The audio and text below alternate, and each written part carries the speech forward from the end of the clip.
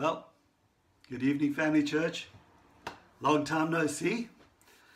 Hope you've all had a lovely Easter break so far. Enjoying Easter. What a fantastic time of year, isn't it? Best time of year, Easter. I love it. Absolutely love it. Sandy's giving me the thumbs up. Sounds like we're online. Praise God. We're talking about miracles today. And we're online. Come on. Cool. So, if you've all got your Bibles with you, have a pen and a piece of paper, something to wet your throat with as well, and let's get cracking. So, we're talking about the gifts of the Spirit. We're talking about the believer's toolbox, and we're looking at 1 Corinthians 12, the gifts of the Holy Spirit. The gifts of the Holy Spirit. And 1 Corinthians 12, verses 7 to 11, we've been over them week after week with Sandy. What are the gifts of the Spirit? And so let's just go into the quickly. We won't take long, but let's just go through it again, because this is the Word of God. And it says that the manifestation of the Spirit, the Holy Spirit, is given to each one for the profit of all. And Sandy's laid such a good foundation on that the gifts of the Spirit are given for the profit of all.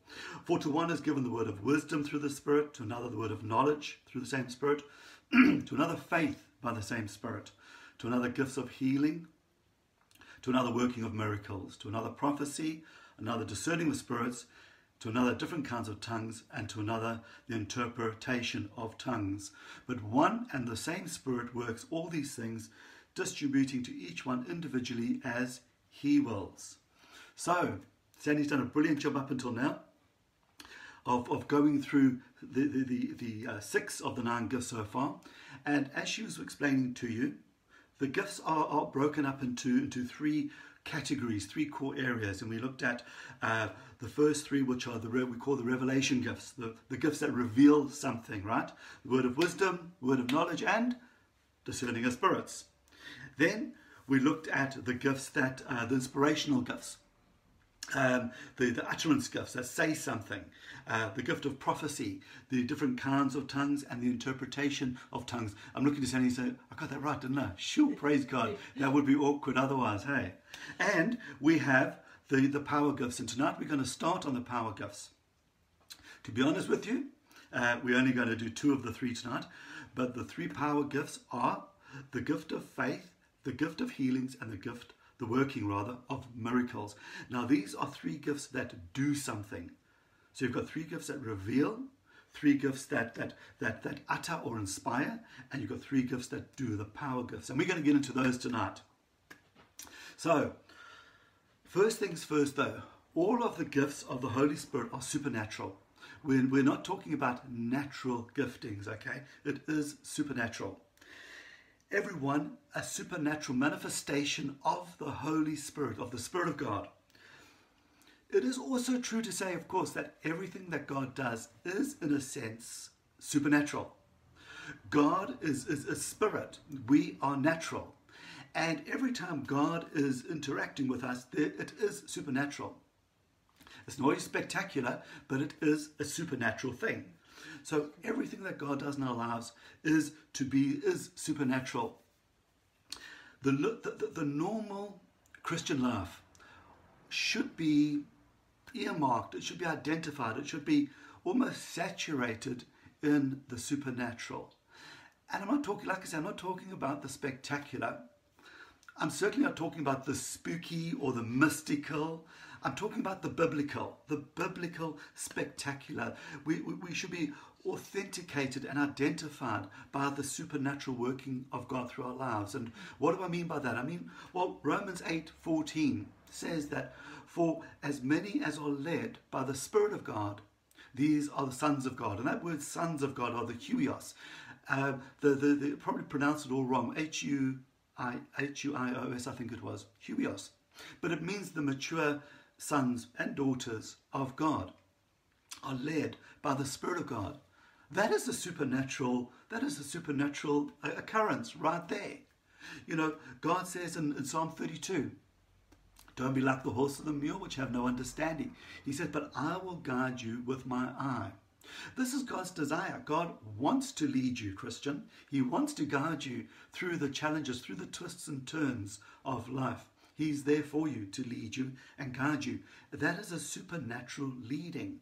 And it's from the inside out. It's that inward witness, we call it. That what's in your inside? What's in your heart to do? Which way is God leading you? That witness, what do you believe? Yeah, that sense of the prompting of the way the Holy Spirit's taking you, and you take a step of faith, and that's how you follow the Spirit of God. And it ought to become more and more a way of life for us, the supernatural life in the Spirit. So that is for your personal, normal Christian life, if we can call it like that. The supernatural gifts that we're looking at here in 1 Corinthians 12, however, are distributed at the will of God, and they're not exercised as a lifestyle. This is something that God imparts on a believer for a certain occurrence, to do something, to accomplish a specific task. Cool. So there's a difference. I just want to establish that everything that God does is supernatural, and the gifts are supernatural gifts we're looking at, not natural gifts. Cool. We're all together. Good stuff. So tonight, I'm only going to get into two of the three power gifts, as we call them. We're going to look at the gift of faith and the working of miracles. And we'll leave the gift of healings to next week, rather than rushing through and getting too much. I'd rather have less tonight, and we'll just go through it slowly. I prefer that. So 1 Corinthians 12:9, the Bible says that to another is given by the same Spirit is given faith by the same Spirit. The Amplified Bible describes it as wonder-working faith by the same Holy Spirit. So the gift of faith is also called special faith. And I think we need to start by establishing that this special faith is not the same. This is a gift of faith. It is not the same as your personal faith that you live by. You know, what we don't want is to mislead people to think that God will give you faith if he thinks you need faith. No, God has already given to every believer, the Bible says, the measure of faith. And in fact, but this is your personal faith now, okay? So there's two types of faith on the go here that we're looking at, and we're contrasting. One is a personal faith. It's a saving faith. That Ephesians 2:8 says that by grace you have been saved through faith.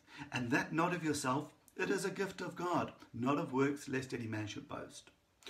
The faith that got you saved in the first instance was also a gift of God. But it's the kind of faith, is your personal faith, that has come to you by Romans 10:17, I should say, says, by hearing, and hearing by the word of God. So in other words, what happened when you heard the word of your salvation, when you heard the good news of Jesus Christ, this Easter message, or whatever it was, that Jesus had paid the price for your sins, and that you could be forgiven and get a brand new clean slate and start all over and live in the grace of God. When the moment you heard that, and that faith came, you believed in the grace of God. That faith came, and the Bible tells us it was a gift of God. You chose to believe it, and the moment you did that, he gave you the faith, and you stepped into that. And that is your personal faith now. And the Bible says that personal faith that you have, you ought now to live by it. The Bible says that as you have received Christ Jesus the Lord, so walk in him. How did you receive him? By grace, through faith. So you live by grace through faith. The Bible says over and over, and we've done teachings on faith, but just for re-emphasis, Habakkuk, Romans, Galatians, Hebrews, what do they all say? That one scripture they all repeat, they shout out over and over again. The just shall live by his faith. The just shall live by his faith. So you and I are supposed to have a faith, a personal faith that we can exercise and live by. Paul said we walk by faith and not by sight, didn't he? And if you look at the Gospels, even the disciples, at a couple of the Gospels, you'll see they say to Jesus, Lord, increase our faith. And what does he say to them? He says, listen, if you've got faith as small as a mustard seed, you will say to this mountain, or you will say to this mulberry tree, be uprooted and cast into the sea. If you've got faith as a mustard seed, what does a mustard seed do? It grows. It becomes a mustard tree, right? So if you've got the smallest amount of faith, no matter how small that initial faith that you have, that you got saved by, you can exercise that as your personal faith. But the special faith we're talking about from 1 Corinthians 12 is not this kind of faith. You have your own personal faith. So I just wanted to clarify, we are not waiting for God to come and give us faith.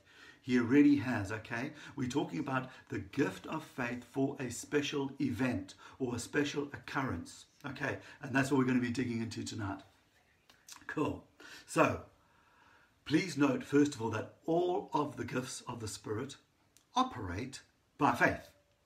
But that, again, is your personal faith. It's not the gift of faith. It's not a special faith. You don't wait for a special faith to come upon you before you believe God. You have an unction, a witness on the inside of you that God wants you to share a word with somebody. You feel that there's something that's probably could be a prophetic utterance. You want to encourage a brother and sister. You think this is of God, and you've got that witness on the inside of you. It's not a warm fuzzy feeling. It's just what you sense. It's an unction. It's a prompting, and you have that moment. You believe it. It's a witness. It's faith. It's your faith. You step forward in that, right? You're not waiting for the Holy Spirit to fall upon you. He's already in you, Christian.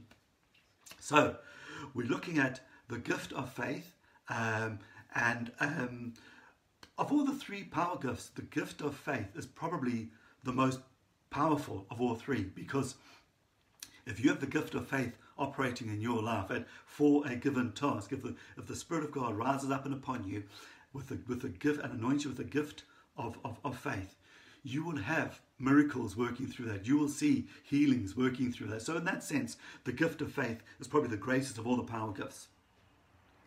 Tonight, I just want to go the next step. I want to compare the gift of faith, compare it and contrast it with the gift of the working of miracles. And I'm just going to take a sip of water. The gift of the working of miracles.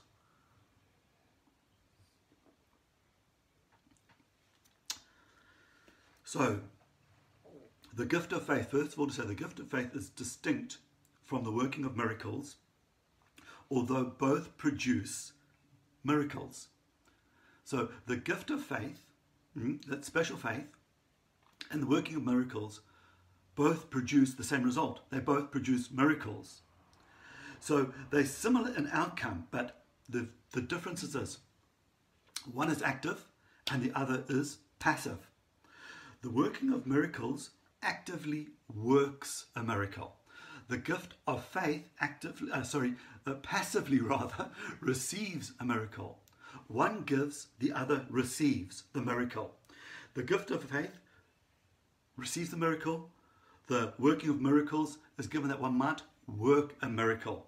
So one gift does something and the other gift receives something.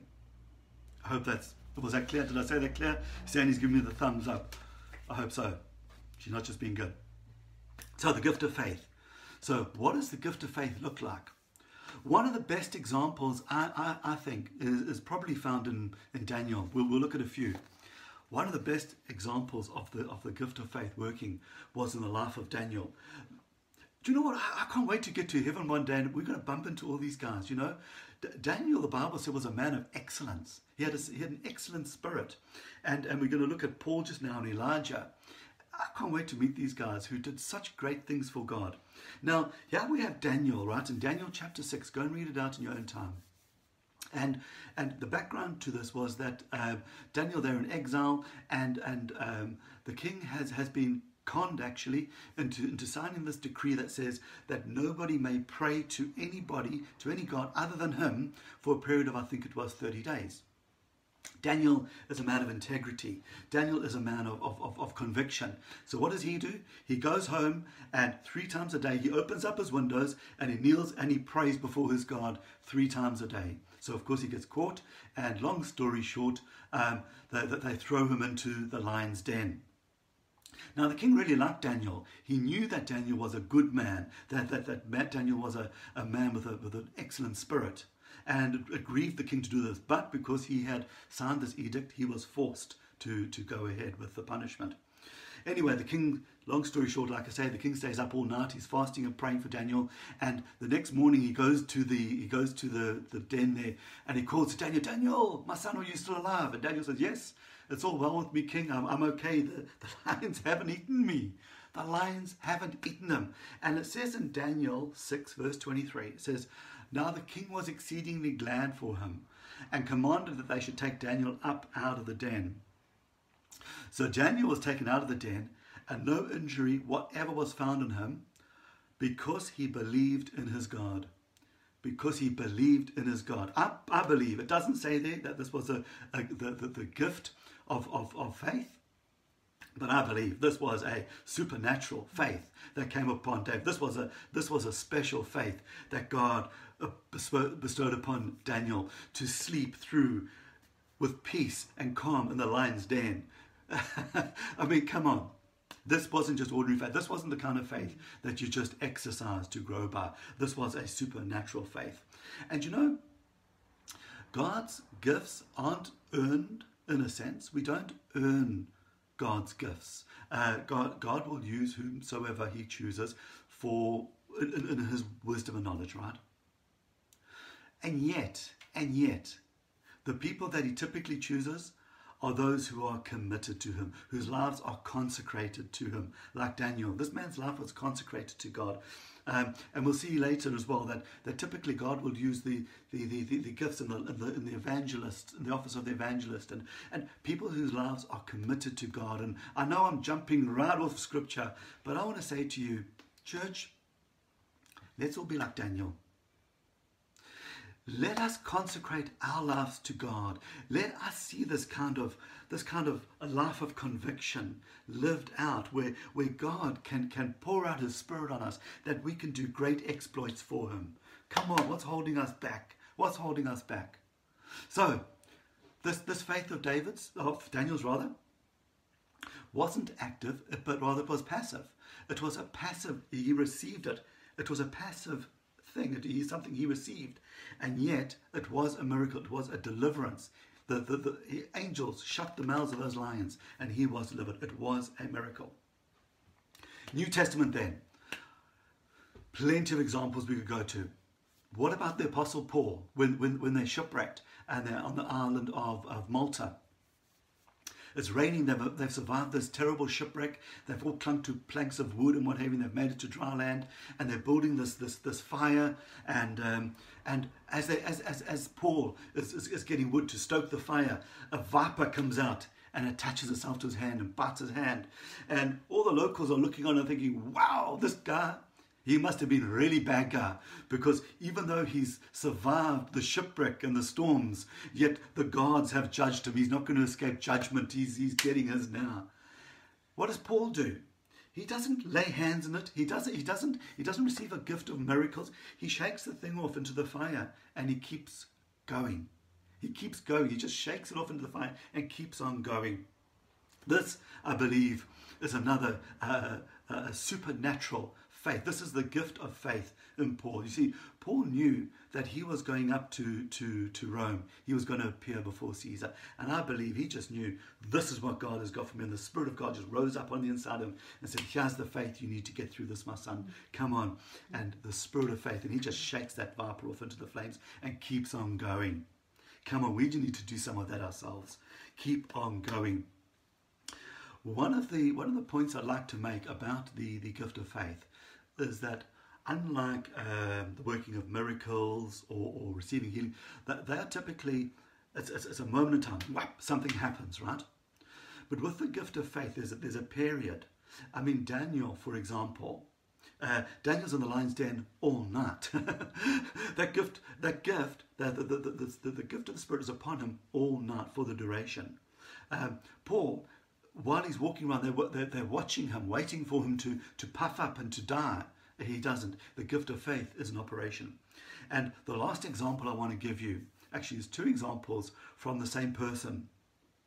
And I've got to give them both to you because they're just so fantastic. And it's that prophet Elijah from the Old Testament. And you know, the amazing thing about Elijah, the thing I love about Elijah, he's a prophet, right? But what do we know him best for? His faith. The faith of Elijah. And yet the man is a prophet. He's operating in the office of an Old Testament prophet. But man, this guy had faith. And I think a lot of the time it's the spirit of faith. And I'll prove that to you now. So, 1 Kings 18. Have a look at it. Go and read it. In fact, 18 and 19. Oh, come on. What uplifting passages in the Bible. Elijah, this mighty man of God, the servant of God, right? Now, in 1 Kings 18, we see the account, and I'll just tell you this one briefly so that we don't spend too much time just reading scripture. I don't want to bore you. But Elijah, right? He's living in the time of Jezebel, and Jezebel has wiped out all but 50, I think it was, of the prophets of God, and she's raised up all these false prophets of Baal, Jezebel's false prophets that she's raised up. And it comes to a day where in 1 Kings 18 that Elijah challenges these false prophets of Baal. He says, you guys say that your God is God. Well, I'm telling you, my God is God. So what we're going to do is this. I challenge you. Let's prove whose God is God, right? And so they all go off to Mount Carmel. And he says to them, what we're going to do, let's build an altar. And we'll sacrifice a bull and put you build your altar and you set up the wood and you sacrifice your bull and you call upon your God. You don't light the fire, you call upon your God. And I'll do the same. And the God who answers by fire, he is God. And the 450 prophets of Baal say, this sounds good to us. We'll do it. We're going first. Elijah says, go for it, my China.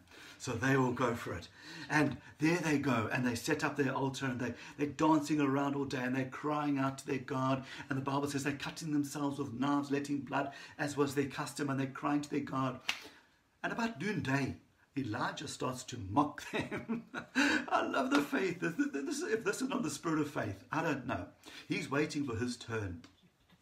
And he is mocking them. He is laughing at them. And he says, come on, shout louder. He can't hear you. Maybe he's gone to the toilet. He can't hear you. Literally, that is what he says if you read the translation. He can't hear you. Maybe he's gone off somewhere. He can't hear you. Cry louder. Eventually they give up. He says, okay, step aside, boys. Let me show you how it's done. And the Bible says that he goes and he rebuilds the altar of the Lord. And I think there's a whole message in that, but we haven't got time for it today.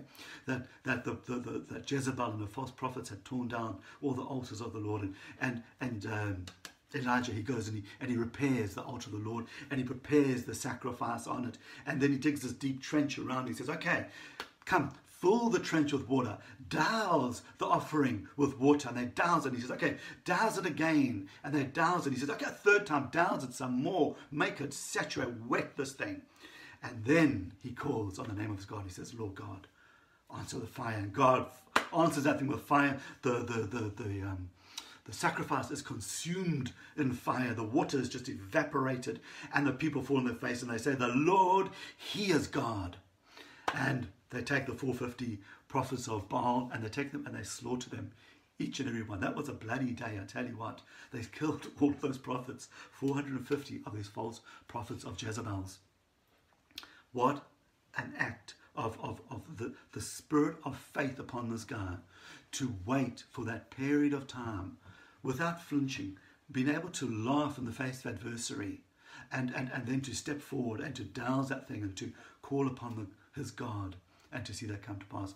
That is not a working of a miracle. That is the spirit of faith with an answer of a miracle happening. So, fast forward now, a couple of verses only. They've just done all this, and the final example. I'm sorry, I'm just going to do this because I know we're running out of time, but I love this so much. I've got to do it. I'm sorry. 1 Corinthians 18, verse 42. Now, you know the background. Elijah had prayed for there to be a drought in the land, and there'd been a drought for 3.5 years, and this is what Jezebel and the king and them hated him, right? And so, but now the time comes for the rain to return, and Elijah goes to the top of Mount Carmel, it says, at verse 42 of 1 Kings 18. And it says, and he bows to the ground, and he put his face between his knees, and he says to his servant, go up now and go and look towards the sea. And the servant goes up and he comes back and he says, nothing to see. And he says, no, go again. And he comes back, nothing. He says, no, go again. 7 times the servant comes back and says, nothing to report, boss. And he says, go again. And finally the servant comes back and he says, there's nothing there, but I do see a cloud about the size of a man's fist. Elijah says, that's it. Ahab, go and get in your chariot. Bet you get back up now before the rains stop you. And it says that in verse 45. Now it happened that in the meantime the sky became black with clouds and wind, and there was a heavy rain. The rains returned. There was a downpour like they haven't seen in 3.5 years. The gift of faith in operation through the prophet Elijah. Fantastic stuff. And read that. Read 1 Kings 18 and verse 19. Amazing stuff. And you know, the Bible, the whole Bible, Old and New Testament, is written for our instruction, for our admonition, for our instruction. So read it. It's good stuff. Cool. So I'll have a sip of water and we're going to look at the working of miracles. So 1 Corinthians 12:10 says, to another is given the working of miracles. So a miracle could be, quite loosely described, I suppose, as a supernatural intervention by God in the ordinary course of nature. A supernatural intervention by God in the ordinary course of nature. Now, so for example, receiving healing by supernatural means is a miracle. But what we're looking at here is the gift of the working of miracles, okay? So just to be clear, that the Bible doesn't say that to one is given miracles, the gift of miracles. No, it's the working of miracles. And we see this in John 2, when Jesus turns the water into wine by speaking a word, by giving a command. Now, water would eventually turn into wine if you added grapes to it and sugar and whatever, and you gave it time to ferment. If you condense that time to an instantaneous moment without the time for the aging process, etc., that would be considered a miracle, because the natural course of events had been reduced, overridden basically, right? But that would be the miracle. And what we see is Jesus with the working of miracles. Jesus gives the command, Jesus gives the instructions, and the miracle occurs. This is Jesus, our Savior, our Master, operating, anointed of the Holy Spirit. Remember Philippians 2:5 says that he although God, and remember Jesus was God, he is God, always was God, but he emptied himself of his deity, of his power, and he became one of us, anointed of the Holy Spirit. And so here Jesus is anointed of the Holy Spirit, operating in the gifts of the Spirit. Jesus operating in the working of miracles. It's amazing. It's fantastic stuff. So let's have a look at a couple of examples. 2 Kings 4 verses 1 to 7. The story of the widow. And remember the widow, she's running out of money. She hasn't got means to feed her sons.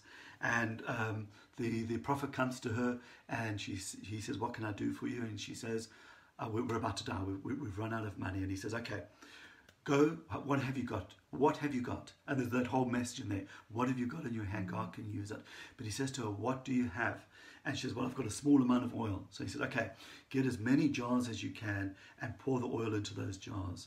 And as she does that, she goes and collects jars from her neighbors. And as she pours the oil from her jar into those jars, it continues to run. That oil continues to flow. And she fills up all of those jars until eventually she says to her son, bring another jar. And he says, we've got no more. And at that stage, the supply runs dry.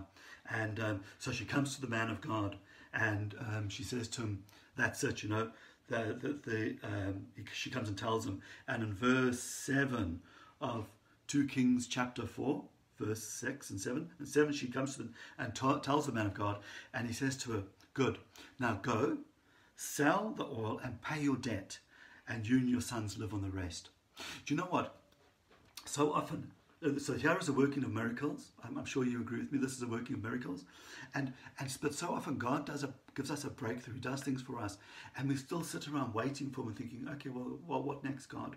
But you know what? She had to go and do something. Take the oil that he's given you and go and sell it so that you'll have enough, and you and your sons live on the rest. God makes a way for us, and we've got to become aware of his working in our lives. You know, one of the wonderful, wonderful things of God is that he doesn't parade himself. Most of his miracles are not spectacular. In fact, it's normally days or weeks later that you realize, man, that ache that just wouldn't go away has finally gone, or that skin condition, or whatever it was, you know, and you realize, my word, God has done this, but he didn't do it with the sound of a trumpet. So be aware of what God is doing in your life, and what he wants you to do, how you are to react and to respond to what he's done for you. 2 Kings 6 verses 5 to 7. We won't read it because we're running out of time, but another fantastic scripture there where the axe head falls into the water, and there's that world famous cry from the man, and he says, "Alas, master, for it was borrowed." Alas, master, I love that. The axe head was borrowed, and the man of God says to him, "Cut a stick and throw it into the water." And as he does it, the axe head, that metal axe head, is made to float. He says to him, "Go and fetch it out."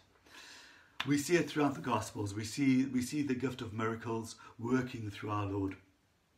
In the loaves and the fish, you know, the 5 loaves and the 2 fish, and those thousands of people, go and feed them.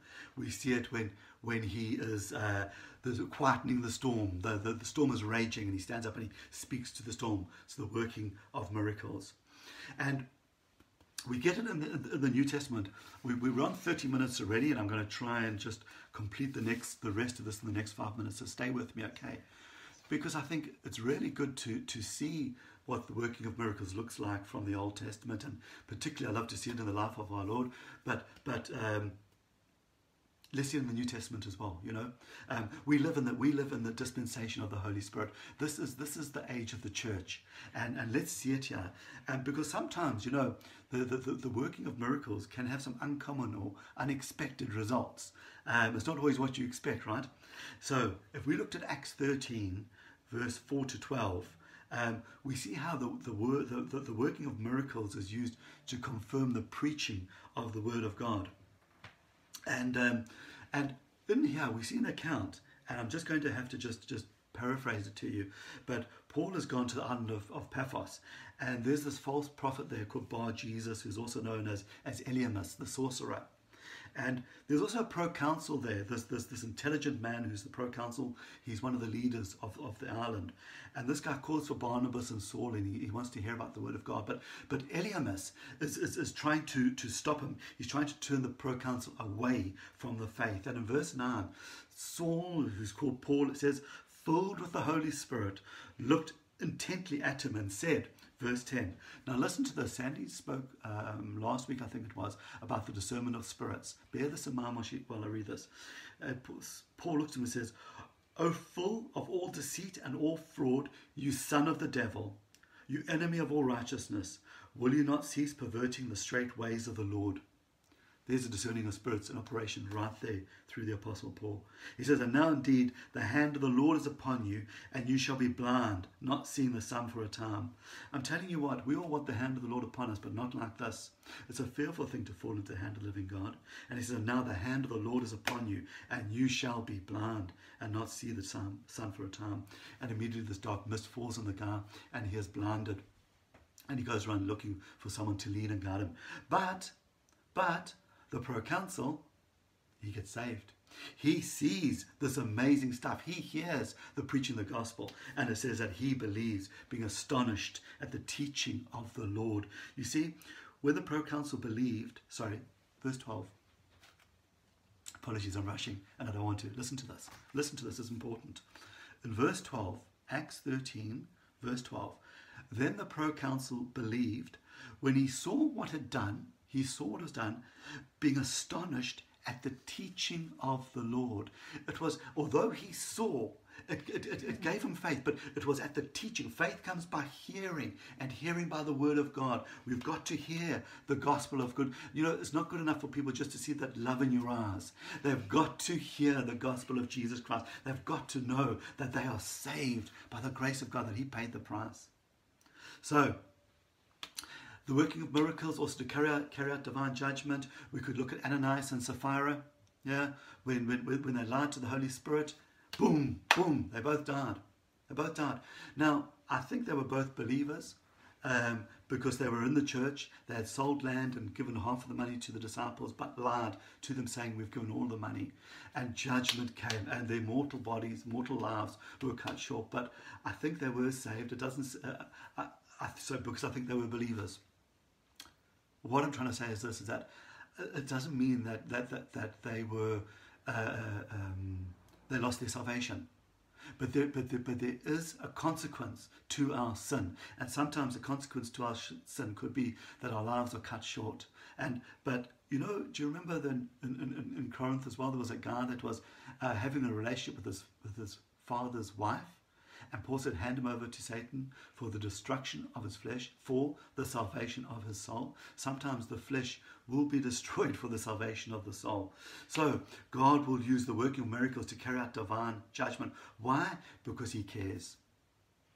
Because he cares. He cares for his church, and that includes each and every individual, even the ones that are in the wrong. He cares for them. He doesn't want them to get so backslidden that they walk away from their faith altogether and walk away from him. All right.